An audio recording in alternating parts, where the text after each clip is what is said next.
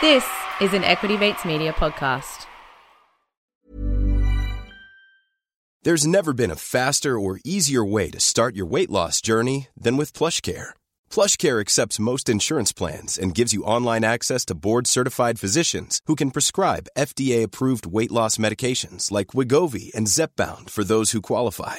Take charge of your health and speak with a board-certified physician about a weight loss plan that's right for you. Get started today at plushcare.com/weight loss. That's plushcare.com/weight loss. plushcare.com/weight loss. The secret to summer-ready skin is here. Osea's #1 best-selling Undaria Algae Body Oil, clinically proven to instantly improve skin elasticity and transform dry skin to silky, soft, and unbelievably glowing. Its signature scent of freshly squeezed grapefruit, cypress, and mango mandarin transports you to sun-kissed summer days. Get healthy, glowing skin for summer with clean vegan skincare from Osea. Get 10% off your first order site-wide with code GLOW at OseaMalibu.com.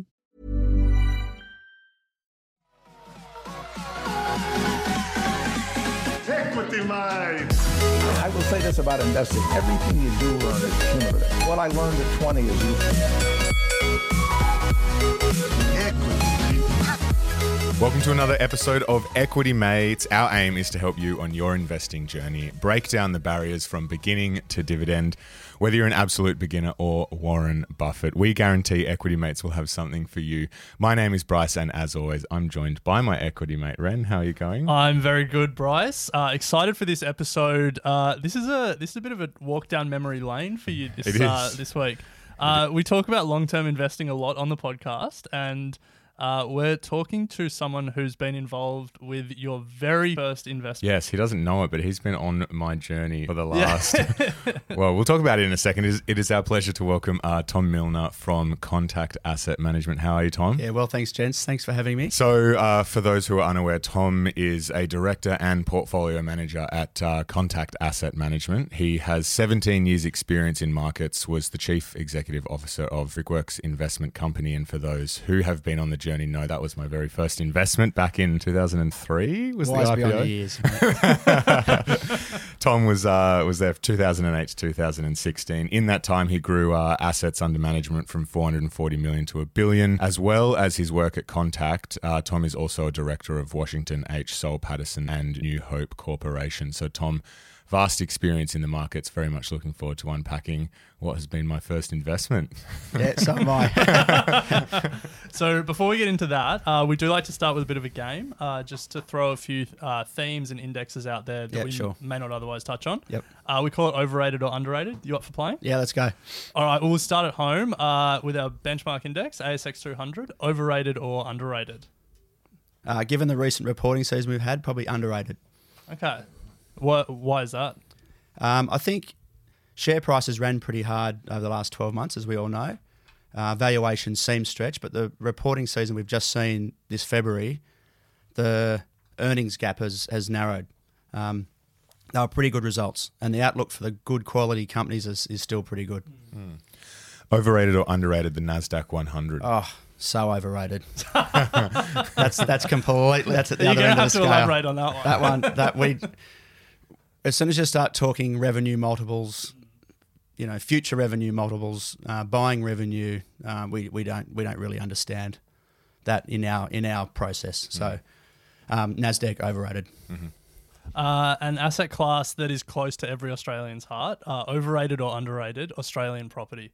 Depends what you're doing. If you're a holder of a house, that's probably okay. Yeah. If you're looking, it's definitely overrated. And to close it out, another asset class that is hotly spoken about at the moment, overrated, underrated, Bitcoin. Oh my gosh. Overrated. No comment? No comment. I'll be honest, I don't understand that as well as I probably should. And I think if you asked most people in the street if they actually understood it as well, they'd probably give you the same answer, I'd say. If you asked most Bitcoin investors, they'd probably give you the same answer. Well, I was listening to, I don't know if you've heard of Clubhouse. There's the app over in the States, and I just jumped onto that last night to listen to a few people chat about crypto and whatnot, and I just felt so behind the eight ball that I was just like, it's almost not worth trying to get up to speed on, because the stuff that they were talking about was Anyway, we're not here to talk about crypto. No, that's a whole episode in and of itself. Yeah, it was unbelievable. So, Tom, we do want to get to what you're doing at BKI and Contact and all of that. But before we do, we want to get to know you a little bit. And we like to start with hearing about your first investment. Sure. We find there's sometimes a good story or some good lessons that come out of it. So to kick us off today, can you tell us the story of your first investment? Yeah, sure. It's a bit like Bryce's story, I think. It's probably a little bit boring. In Hey. the fact that it was bought for me, which I was fortunate enough, but it was obviously a Washington H. Soul Pattinson share. So obviously a very long-dated family history there. So that was my first share. Still own it, obviously. Probably will never sell it. I dare say it'll be probably passed to my kids and grandkids. So it's a very long-term, stable investment. That was my first investment. For people who aren't familiar with Washington H. Soul Pattinson and your family's connection to it, do you want to just explain that? Yeah, sure. So 140 years ago, my great-great-grandfather, Louis Pattinson, started a chemist chain, Pattinson & Co., and then he teamed up with a mate of his and started the company Washington H. Soul Pattinson, and they listed that in 1903. And since then, they've obviously had chemist chains, but then as the, I suppose, business developed and things started to get probably a little bit difficult in retail and chemists, they diversified. My great uncle Jim Milner, he broadened the business quite substantially. They did a cross shareholding ownership with Brickworks Limited, which is the owner of Austral Bricks, in the mid '60s, and then from there that was literally their probably first investment outside of the chemist chain, and from there they went into mining and resources, telecommunications through TPG, which is now merged with Vodafone, and various other things within agriculture, financials, etc. So I think the market cap of Soul's today is about $7 billion. It's never missed paying a dividend since listing in 1903.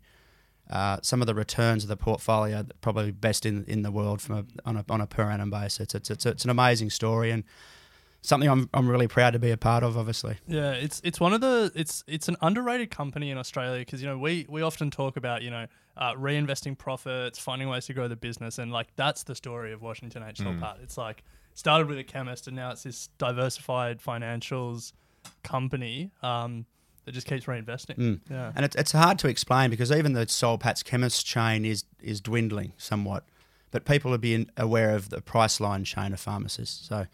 That is part of the API group, and Soul still own a 20-odd% stake in API. Tom, are you able to give us a bit of insight into your own sort of personal investing philosophy? Yeah, it's pretty sensible. I only own... Everyone says that. Yeah, I know. I probably mean it because I've only got sort of, I think, 7 or 8 holdings. Wow, okay. I don't hold this big, huge... elaborate portfolio of 100 shares, and if they don't work, I put them in the bottom drawer. And I do that for a living. I manage other people's money with my business partner, Will Colbert, at Contact, and with my father at Souls. But it's backing myself. So I own BKI shares, I own Soul shares, I own Brickworks shares, I own New Hope shares. I own money in the funds that we manage, and that's literally it. I don't want to go out and then buy BHP or Transurban or an ARB, which I would dare say we'll talk about later. But I own them through a BKI or through a Souls portfolio or through the managed funds that we run. So I don't need to then go and duplicate that. The hassle of doing that twice a year, of getting your dividend statements and all that sort of thing in, it's just I get 6 slips. Yeah. Each half. And it's quite easy. Well, we say look for managers and look for like executives that have skin in the game. It sounds like you definitely have skin in your own game. Yeah, I think that's something that Dad's instilled in us as well, and Jim did with him, and Louis Pattinson way back in the day. His name was on the front door, and you back yourself. If you're not prepared to back yourself, you're not going to go out and raise money and manage other people's money. So.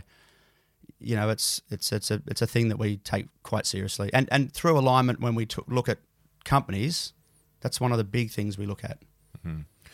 So let's move to Brickworks and Contact Asset Management. It was my first investment back in 2003. So the story of Contact starts with Brickworks.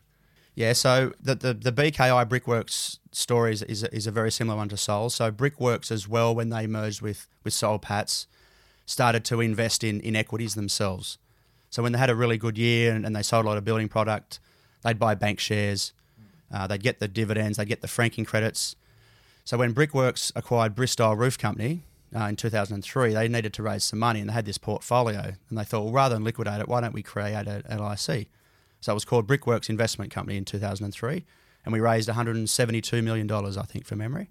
And then over the years, I got a bit sick of taking calls for brick orders and all that sort of thing. So we changed the name to BKI, which was the ticker code of the stock. So that's how it sort of developed.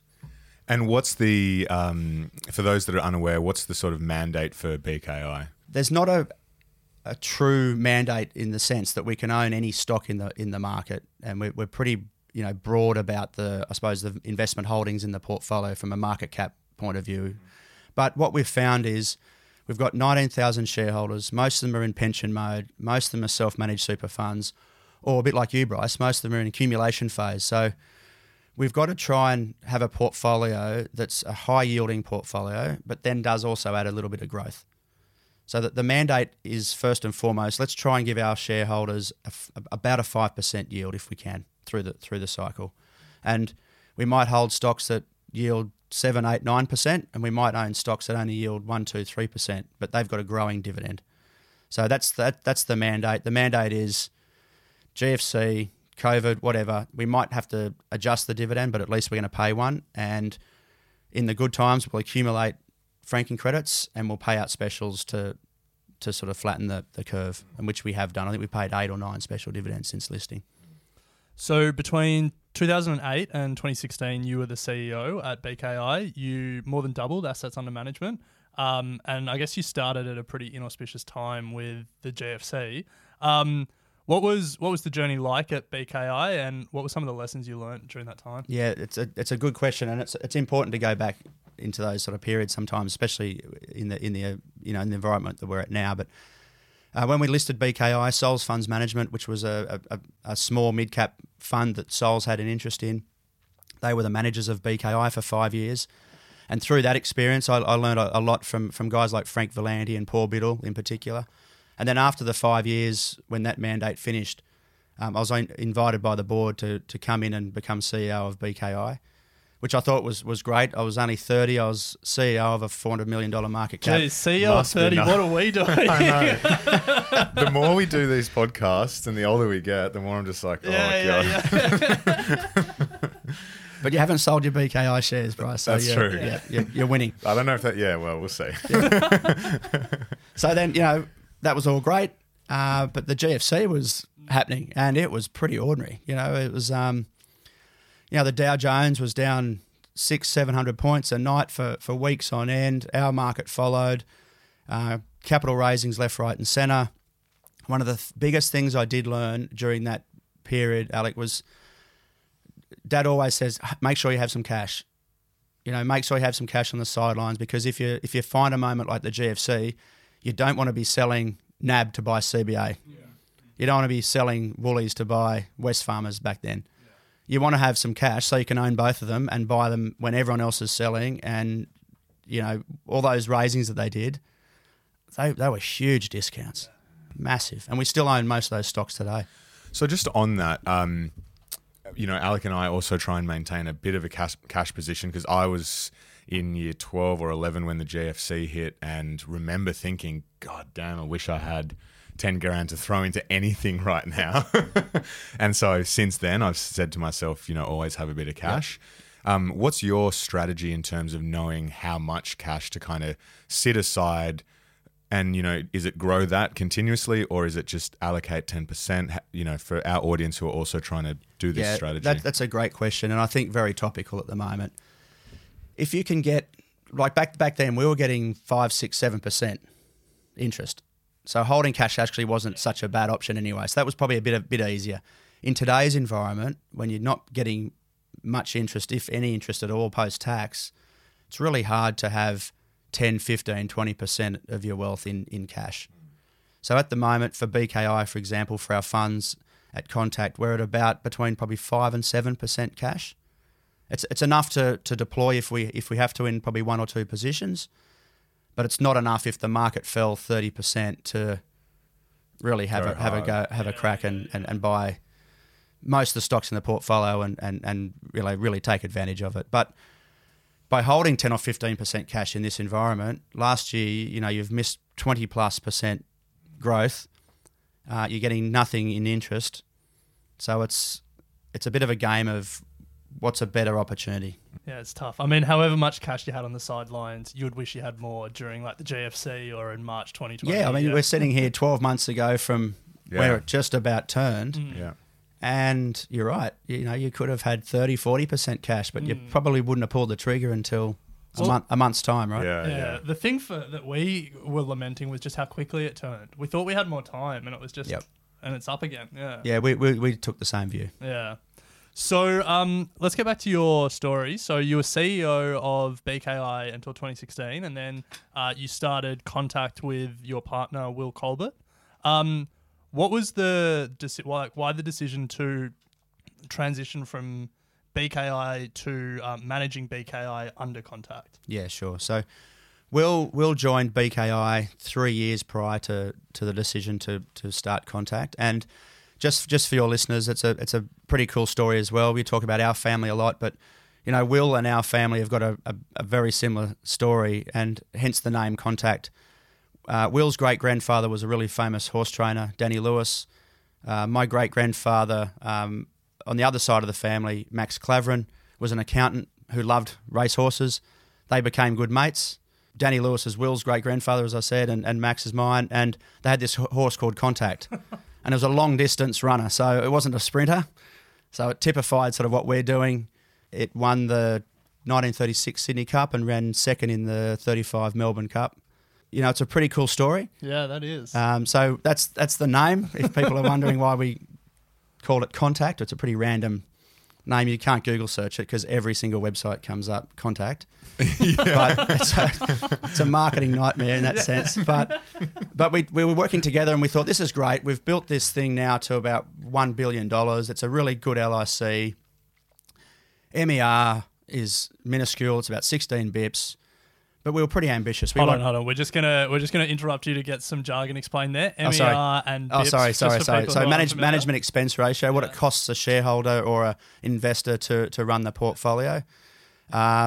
Most funds are anywhere between 0.5% up to 2%. So we run BKI at 0.1%, so 10 basis points only. So it's very, very low. We haven't actually seen another managed fund run as cheaply as that. And that's so 0.1% management fee, and from memory, no performance fee? No performance fee. Yeah. So what we had to do when we started the... Yeah, it is. Yeah. Jeez. So when we started the business Contact, we felt compelled to take our salary equivalent as a I suppose a management fee, and take that across. There's no good charging 40 basis points if you're only equivalently charging 10 through your salary. So that was it. That was important to us. So we went to the board and pitched this idea of we'd like to start a funds management business. Obviously very happy to continue to run BKI as it is, and it's important to also break that down. Is whilst we're the portfolio manager, all the investment decisions are done by the investment committee at BKI. So there is a secondary filter before actual investment is made and implemented at the BKI level. So we went to them and they agreed, and we started Contact. We only had the one client for a long time, which was fine. But what we thought is, as we build Contact and put more analysts on and more resources, the BKI shareholder should benefit from that, because it was very hard. If we went from an MER of 16 to 20, and all the bigger guys, AFIC, Argo, Milton, the grandfathers of the LIC industry who have been around for 90 years, some of them, they're all charging between sort of 15 and 18, 15 and 16 even. We couldn't then just go outside the circle and do that. So that's why we went that way. But and then from there we ended up managing the Soul's large cap portfolio. So you remember the Brickworks portfolio I was talking about before. Soul's obviously had their own in-house portfolio. It's about a $350 million Australian equity portfolio. We manage that. Same sort of mandate as BKI, yield, capital preservation. Those dividends go back to the main Washington H. Soul Pattinson business to help them pay their dividends to shareholders each half as well. We will just take a quick break to hear from our sponsor. Ready to pop the question? The jewelers at BlueNile.com have got sparkle down to a science with beautiful lab-grown diamonds worthy of your most brilliant moments. Their lab-grown diamonds are independently graded and guaranteed identical to natural diamonds, and they're ready to ship to your door. Go to BlueNile.com and use promo code LISTEN to get $50 off your purchase of $500 or more. That's code LISTEN at BlueNile.com for $50 off. BlueNile.com, code LISTEN. There's never been a faster or easier way to start your weight loss journey than with PlushCare. PlushCare accepts most insurance plans and gives you online access to board-certified physicians who can prescribe FDA-approved weight loss medications like Wegovy and Zepbound for those who qualify. Take charge of your health and speak with a board-certified physician about a weight loss plan that's right for you. Get started today at plushcare.com/weight loss. That's plushcare.com/weight loss. plushcare.com/weight loss. So, Tom, you just mentioned there the large cap fund at Soul's. So let's kind of move to that. And you've explained the relationship. So it's a large cap, what, 350? Yep. What's your investment process for that, or the filter that you kind of take for that sort of process? So it's the same as BKI. So we've got that 5-step process that we talk about at BKI. Principal activity, balance sheet, management, and then valuation. We can talk through that if you like. Yeah, let's do it. I think so. I think, people love hearing how experts analyse stocks, so let's get into that. Yeah. So, number one, principal activity. If we start there, I mean, it's pretty self-explanatory, but like, what are you looking for with that one? Yeah, so principal activity is basically understanding the business. So we had a bit of a joke about Bitcoin before, but if there was a business attached to Bitcoin and we didn't understand it, there's no way we should be investing in that. Whereas if it's an ARB or a Reece or a CBA or a BHP, we understand their principal activity and their business model, and that sort of goes then to the next step that we're happy to invest in that company. Yeah. So then you understand the business. Next one is income. Income. So what are you looking for there? So I think we get a bit mistaken about, it must be 5% yield, must be 7% yield. That's not necessarily the case. Income for us is, if a company has the ability to pay out a dividend, it might only be a yield of 1%, but if they've got the ability to pay out a dividend, a lot of things have worked for them. You know, they've been successful. We're not talking about revenue multiples anymore. Sure, they get revenue, but it's growing, obviously. They've got a lot of expenses that they've paid. They've paid staff. They've acquired a business, or they've grown, or they've spent money on R&D. It's generating cash still. They might have some debt, but they're paying interest. And then all of a sudden they've got profits and excess capital that they can return to shareholders. So it sort of proves up the business model for us, as opposed to saying, let's run a filter, anything under 4% we won't invest in. Yeah, right. So it's not a threshold, it's more just binary. Are they paying anything? Or do they have the prospect of paying one in the near future? Yeah. And further to that, if a company cuts a dividend, that's a bit of a red flag to us. Yeah, right. Something's actually really gone wrong in the business that says, okay, we're not generating enough profits from our core business to pay a dividend.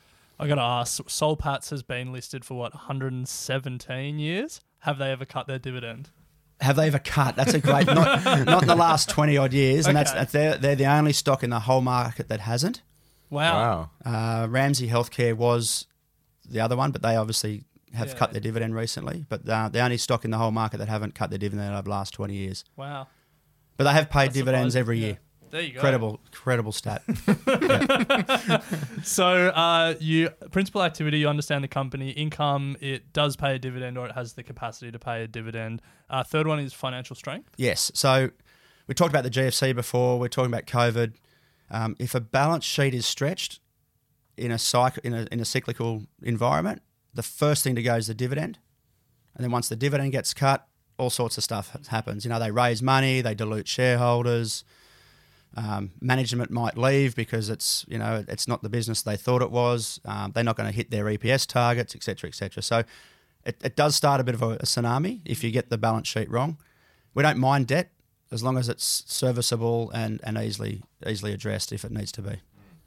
I know at the start of 2020, Bryce and I were talking about, not at the start, like when COVID was really kicking off, it was sort of like, look for companies that have the ability to survive this time, like with a strong balance sheet, and then thrive afterwards. And, that's all good and well for us to say, but I guess it's a lot harder to actually like understand what you should be looking for when you're looking at a balance sheet. So like, what are some of the key metrics you're looking at, or what are some of the key, I guess, indicators you're looking at that indicate financial strength? Yeah, there's a lot of ratios, and we could go into that, but it's probably not worth going down that rabbit hole, to be honest. But debt coverage, whatever ratio you look at, it must be sustainable, and it depends what industry you're in. Yeah. Okay. The gearing ratios may be 90% for one industry, but they might only be sort of 30%. You might feel comfortable at 30% at another industry, because if you look at a resource company, the profits of a resource company are sort of driven by two things: the commodity price and the currency. And if those two go against you, and your gearing's 30%, but you think it's comfortable, but your revenue falls to pieces. Yeah. Your gearing jumps up. Your balance sheet's a bit stretched. Your market cap falls. Yeah. And you run into all sorts of trouble. So it's a bit hard to put a blanket rule on that. And that's sort of another reason that people should give money to the professionals to manage. Yes. Yeah. But it is more and more that we do this. You do see that like everyone's looking for the shortcut like indicator, like valuation, price to earnings. But like you see how that's not good enough, and then like same with like balance sheet stuff. There are like ratios and stuff, but more and more it's like you just have to do the hard work of doing. Yeah, and another stock in that example is Transurban, or even a Sydney Airport or APA. An infrastructure stock has, on the surface, a terrible looking balance sheet, but it's so long dated. It's all fixed, and their business model usually is so consistent that they can service that debt. Yet if you went to a retailer and looked at their balance sheet and it was 90% gearing, see you later. Yeah. Literally, see you later. Yeah. You're out of business. Yeah. So let's get back to these 5 steps. You principal activity, income, financial strength. Fourth one is management. And this is key. This is one thing that we have really learned over the last nearly 20 years is a good manager will make a good business great. A bad manager will make a great business quite ordinary over his or her tenure, right? Yeah. How do you pick a good manager? Well, obviously you've got to meet them.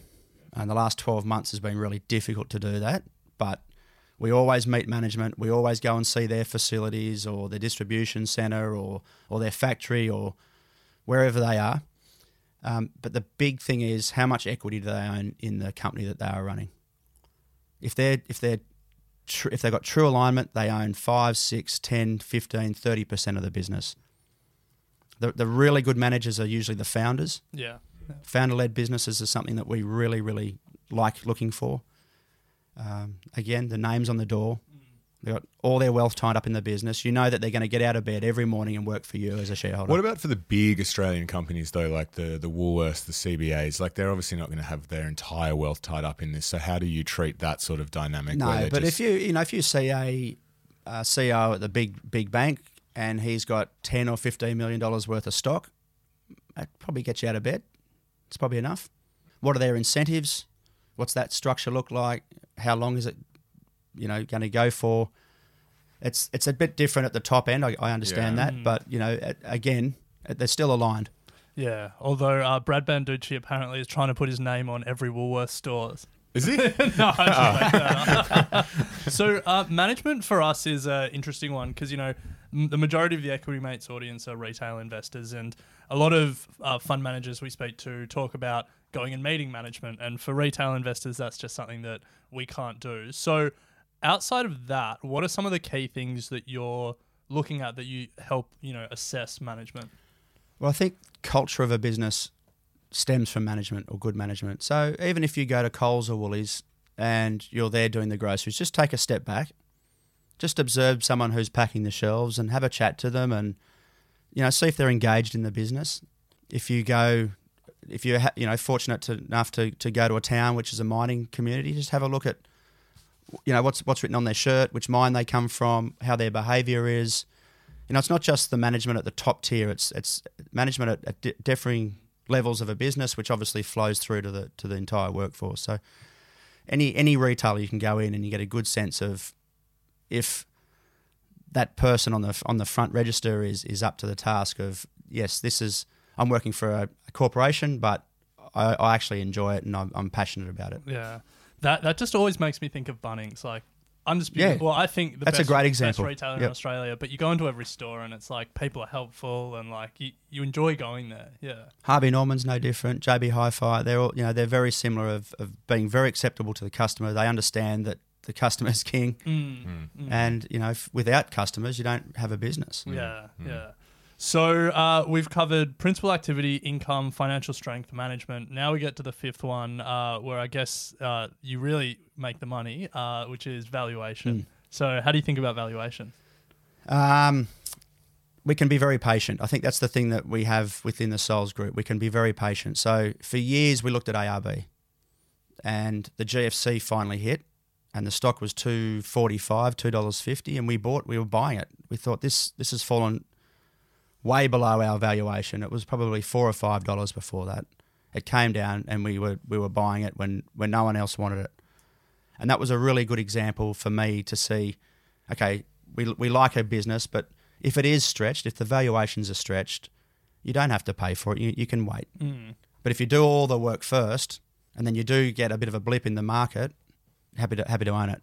So this is where the tricky part comes in. If you don't want to have too much cash on the sidelines, because there's no point having cash given the cash environment, but valuations become so stretched and you want to remain patient and not go into the market, what do you do? You look a bit further out than FY21. Right. So you look at 22, 23, 24, and in all our models we do a 5-year assumption. So ARB, not long ago. We're picking on ARB a little bit here. I'm sorry, but it's just it's a stock that's done very, very well. Choose anything, but ARB, it was on 40 times PE multiple not long ago. Share price went through $40, and it was probably difficult to own if you hadn't already owned it. But if you fast-tracked 2 or 3 years and assumed that their US acquisitions and revenues that they were going to get out of the US business with their JV with Ford was going to work, the valuations came down quite significantly. You're talking sort of 24, 25 times again. So again, if you are a genuine long-term investor, you can look out and have a view that I think this will be worth significantly more in 3 or 4 or 5 years' time. Yeah. I mean, what's the truism that Amazon's always traded at a 60 PE or more? Correct. Like, it's always been expensive. Ramsay Healthcare, we bought when the market cap was lower than $400 million. So, Tom, just before we move on to the X50 fund, for those who are looking to get access to the work that you're doing at Soul's, is that just through the Soul ASX, SOL? Is that how retail investors, or that's? Yeah, it's a tricky one. So that's an internal mandate. So that portfolio would be part of, or is part of the broader group. So that's an investment similar to, but very much smaller than New Hope, Brickworks, TPG, etc., etc. So, if you're buying a Soul's share, you're buying all that. Yeah. I think if you're buying a BKI share, you're just buying the portfolio. Yeah. So the ticker for Soul, for those who are unaware, is ASX SOL. Now, Tom, you have just launched the ASX X50 fund, which is investing in Australian companies outside the largest 50 companies in Australia.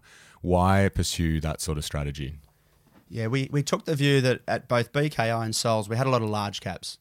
So we've got a 15% portfolio weight in CBA at Soul's, at the Soul's portfolio, for example.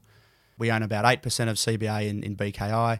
In both portfolios, we also own big licks of BHP, NAB, Rio, Wesfarmers, Woolworths, the typical stocks that the mum and dads would probably own. But we do have a bit of a tail in those both portfolios of your Reeses, your ARBs, your Ramsay Healthcares, your Goodman Groups, those sort of companies that have done really, really well for us. And we thought it would complement that quite nicely. It ties into our process a lot better. A lot of those are founder-led businesses, which we really enjoy obviously investing in. And the X50 index itself has outperformed most indexes over the last 10, 15 years by a considerable way. The trouble we have with that index, though, is there's a lot of stuff like a Zip or an Afterpay. A lot of the IT stuff that we don't understand doesn't sort of make our filter, unfortunately. Yeah, I think the valuation. And you can see, I'm a bit bitter because I didn't even buy any PAs. So but they've done a fantastic job. But unfortunately, in our process, that doesn't stack up. So we've got a great pool to fish in, but again, we've just got to be true to word and stick to our process. And the X50 fund's done very well. I think in 10 or up to 12 months, we've returned, I think 27 or 28%. I think. Wow. In just good quality, sensible, founder-led businesses.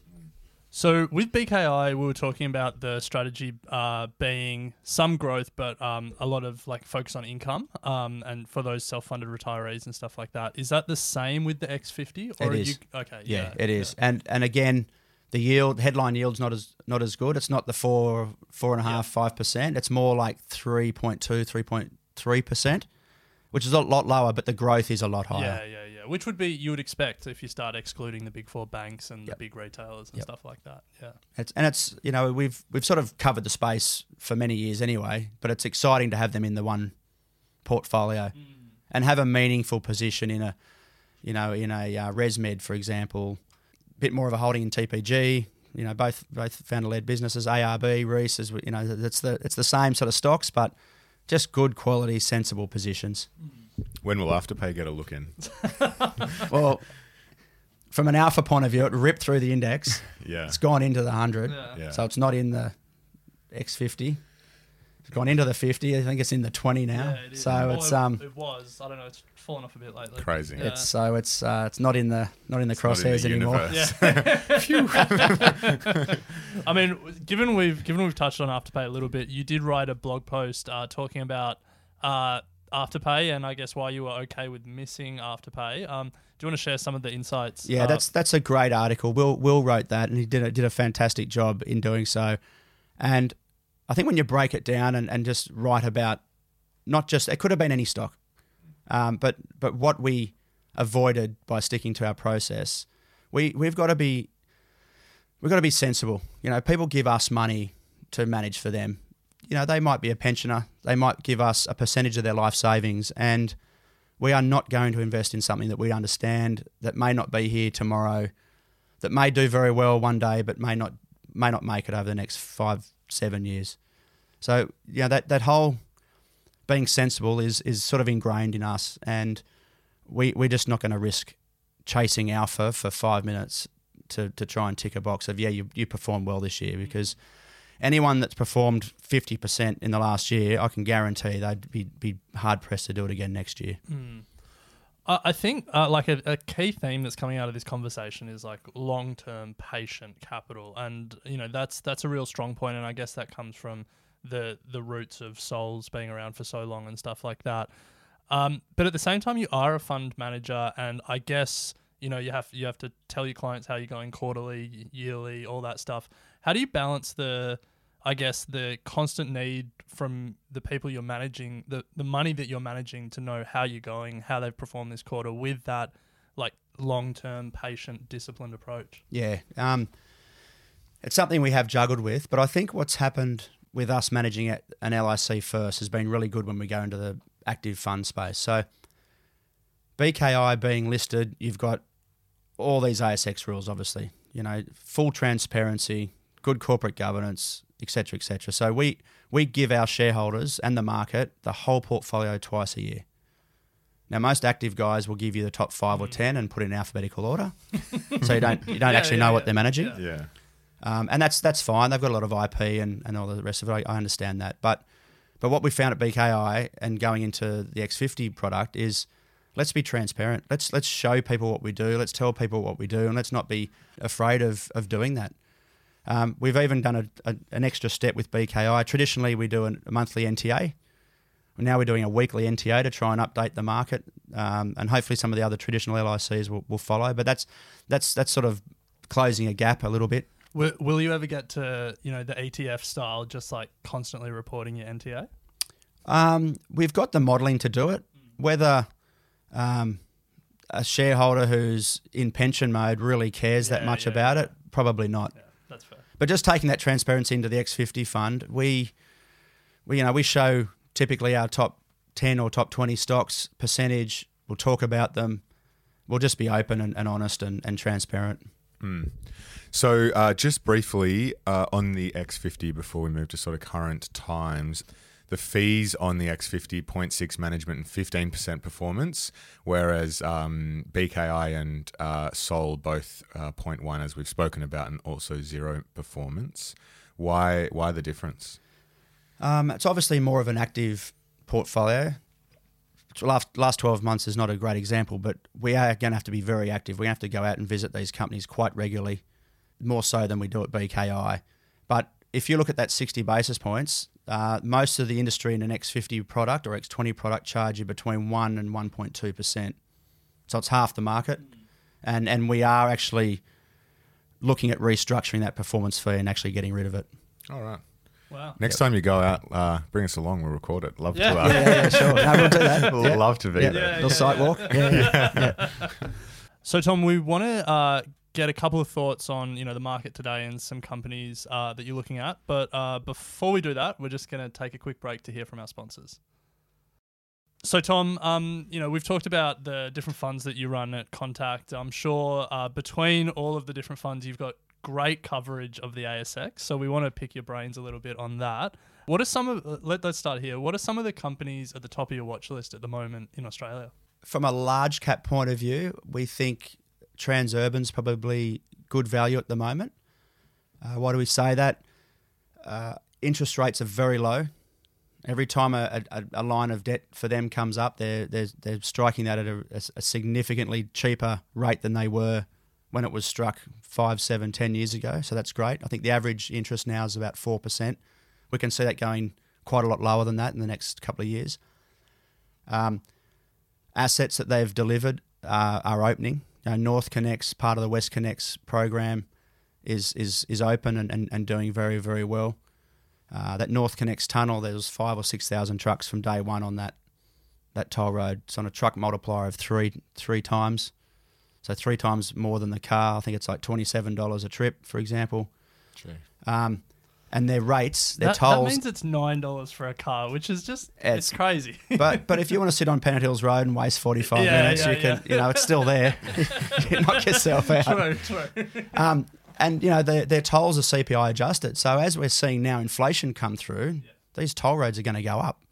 As we see people moving around more, and we saw the traffic numbers in Sydney increase, Melbourne's still got to come, but the traffic numbers are going to go very well, we think. They've got a great network in Brisbane, Melbourne, and Sydney in particular. They've got some other stuff out overseas, which is good, but we think at current market prices, it's a really good opportunity. 2021 might be the sweet spot for Transurban, where everyone's going back to work, but no one wants to go on public transport. And they talked about that. Let's get in the car. They talked about that recently. It's a huge trend. Yeah. Where do you sit on the inflation debate at the moment?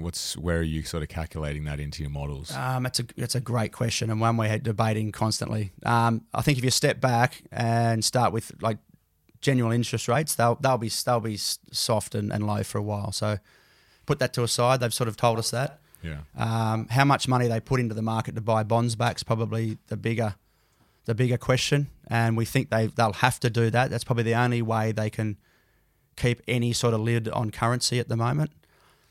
So that may get a bit of support and a bit of QE, but any inflation from what we've seen the last 12 months is obviously positive. Yeah. Is that having a direct impact on housing? I don't think so. My view is on housing is there's so much pent up demand that's happened for many, many years, and a lot of people have rented and a lot of people actually now want to buy their own home. Rates are low. It's a really big draw card, and I think that's probably why house prices are going up, because your whole just basic supply demand dynamics not working properly. Yeah.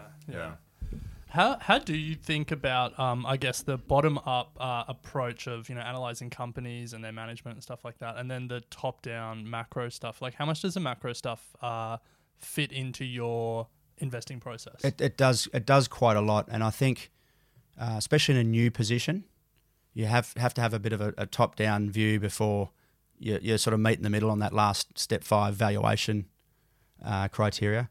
But it's something we're spending a bit more time on the top down than we ever used to. Because it just feels like, I mean, everything is at all-time highs. Like, name an asset class that hasn't hit all-time highs in the last 12 months. From baseball cards and Pokemon cards to Bitcoin to property to stocks to Gold? everything. Gold hit an all-time high 2020.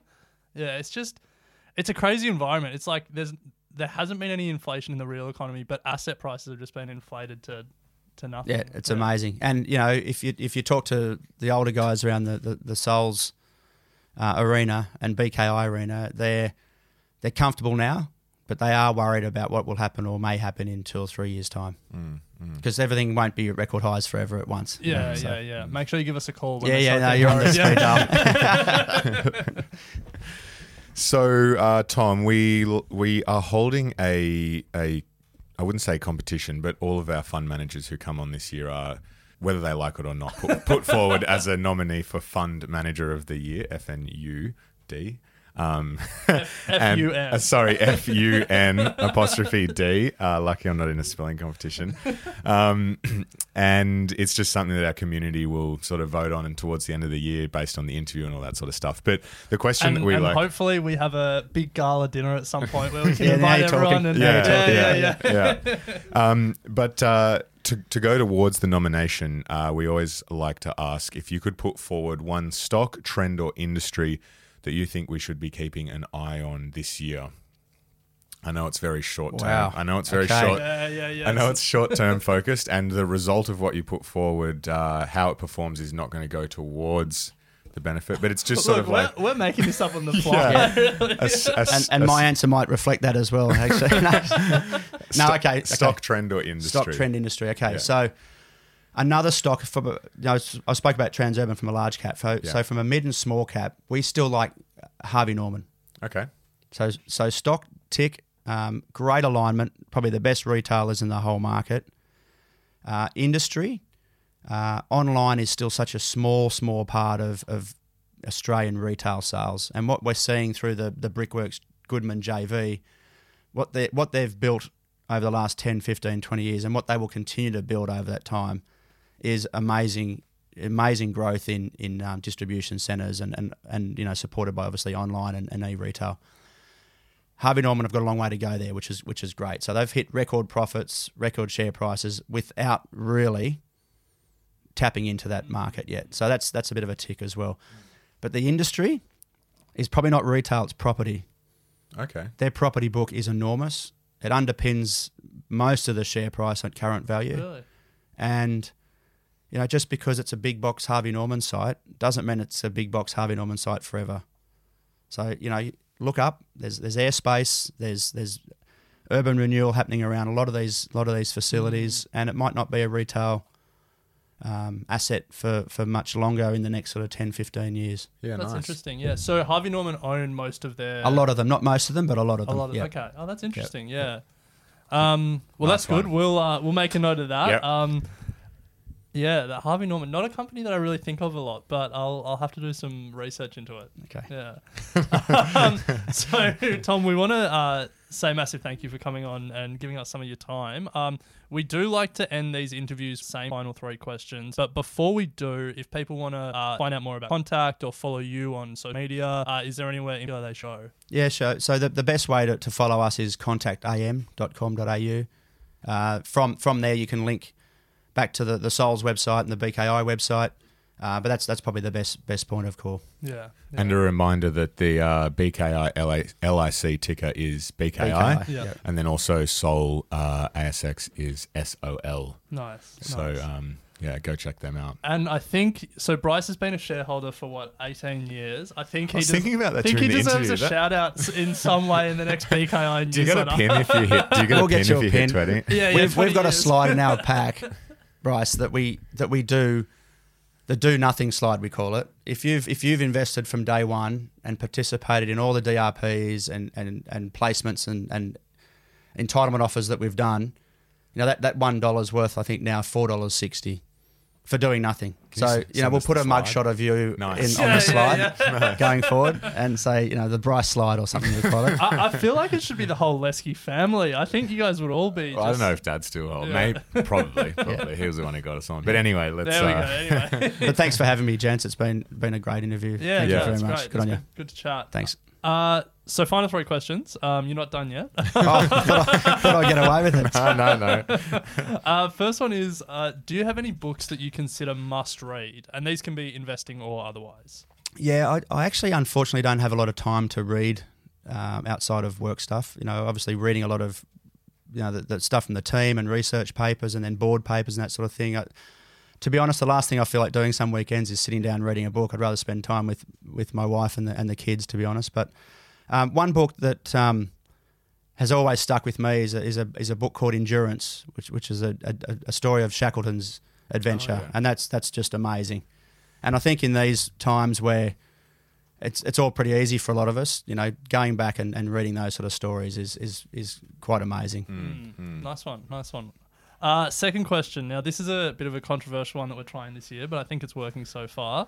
In 60 seconds or less, what's the best company you've ever seen? Oh, we've been talking about it all day. Sols. It's the second oldest company on the market. It's been around for forever. It's never missed paying a dividend. That was a softball. Yeah, I know. But you did get under 60 seconds, so well done.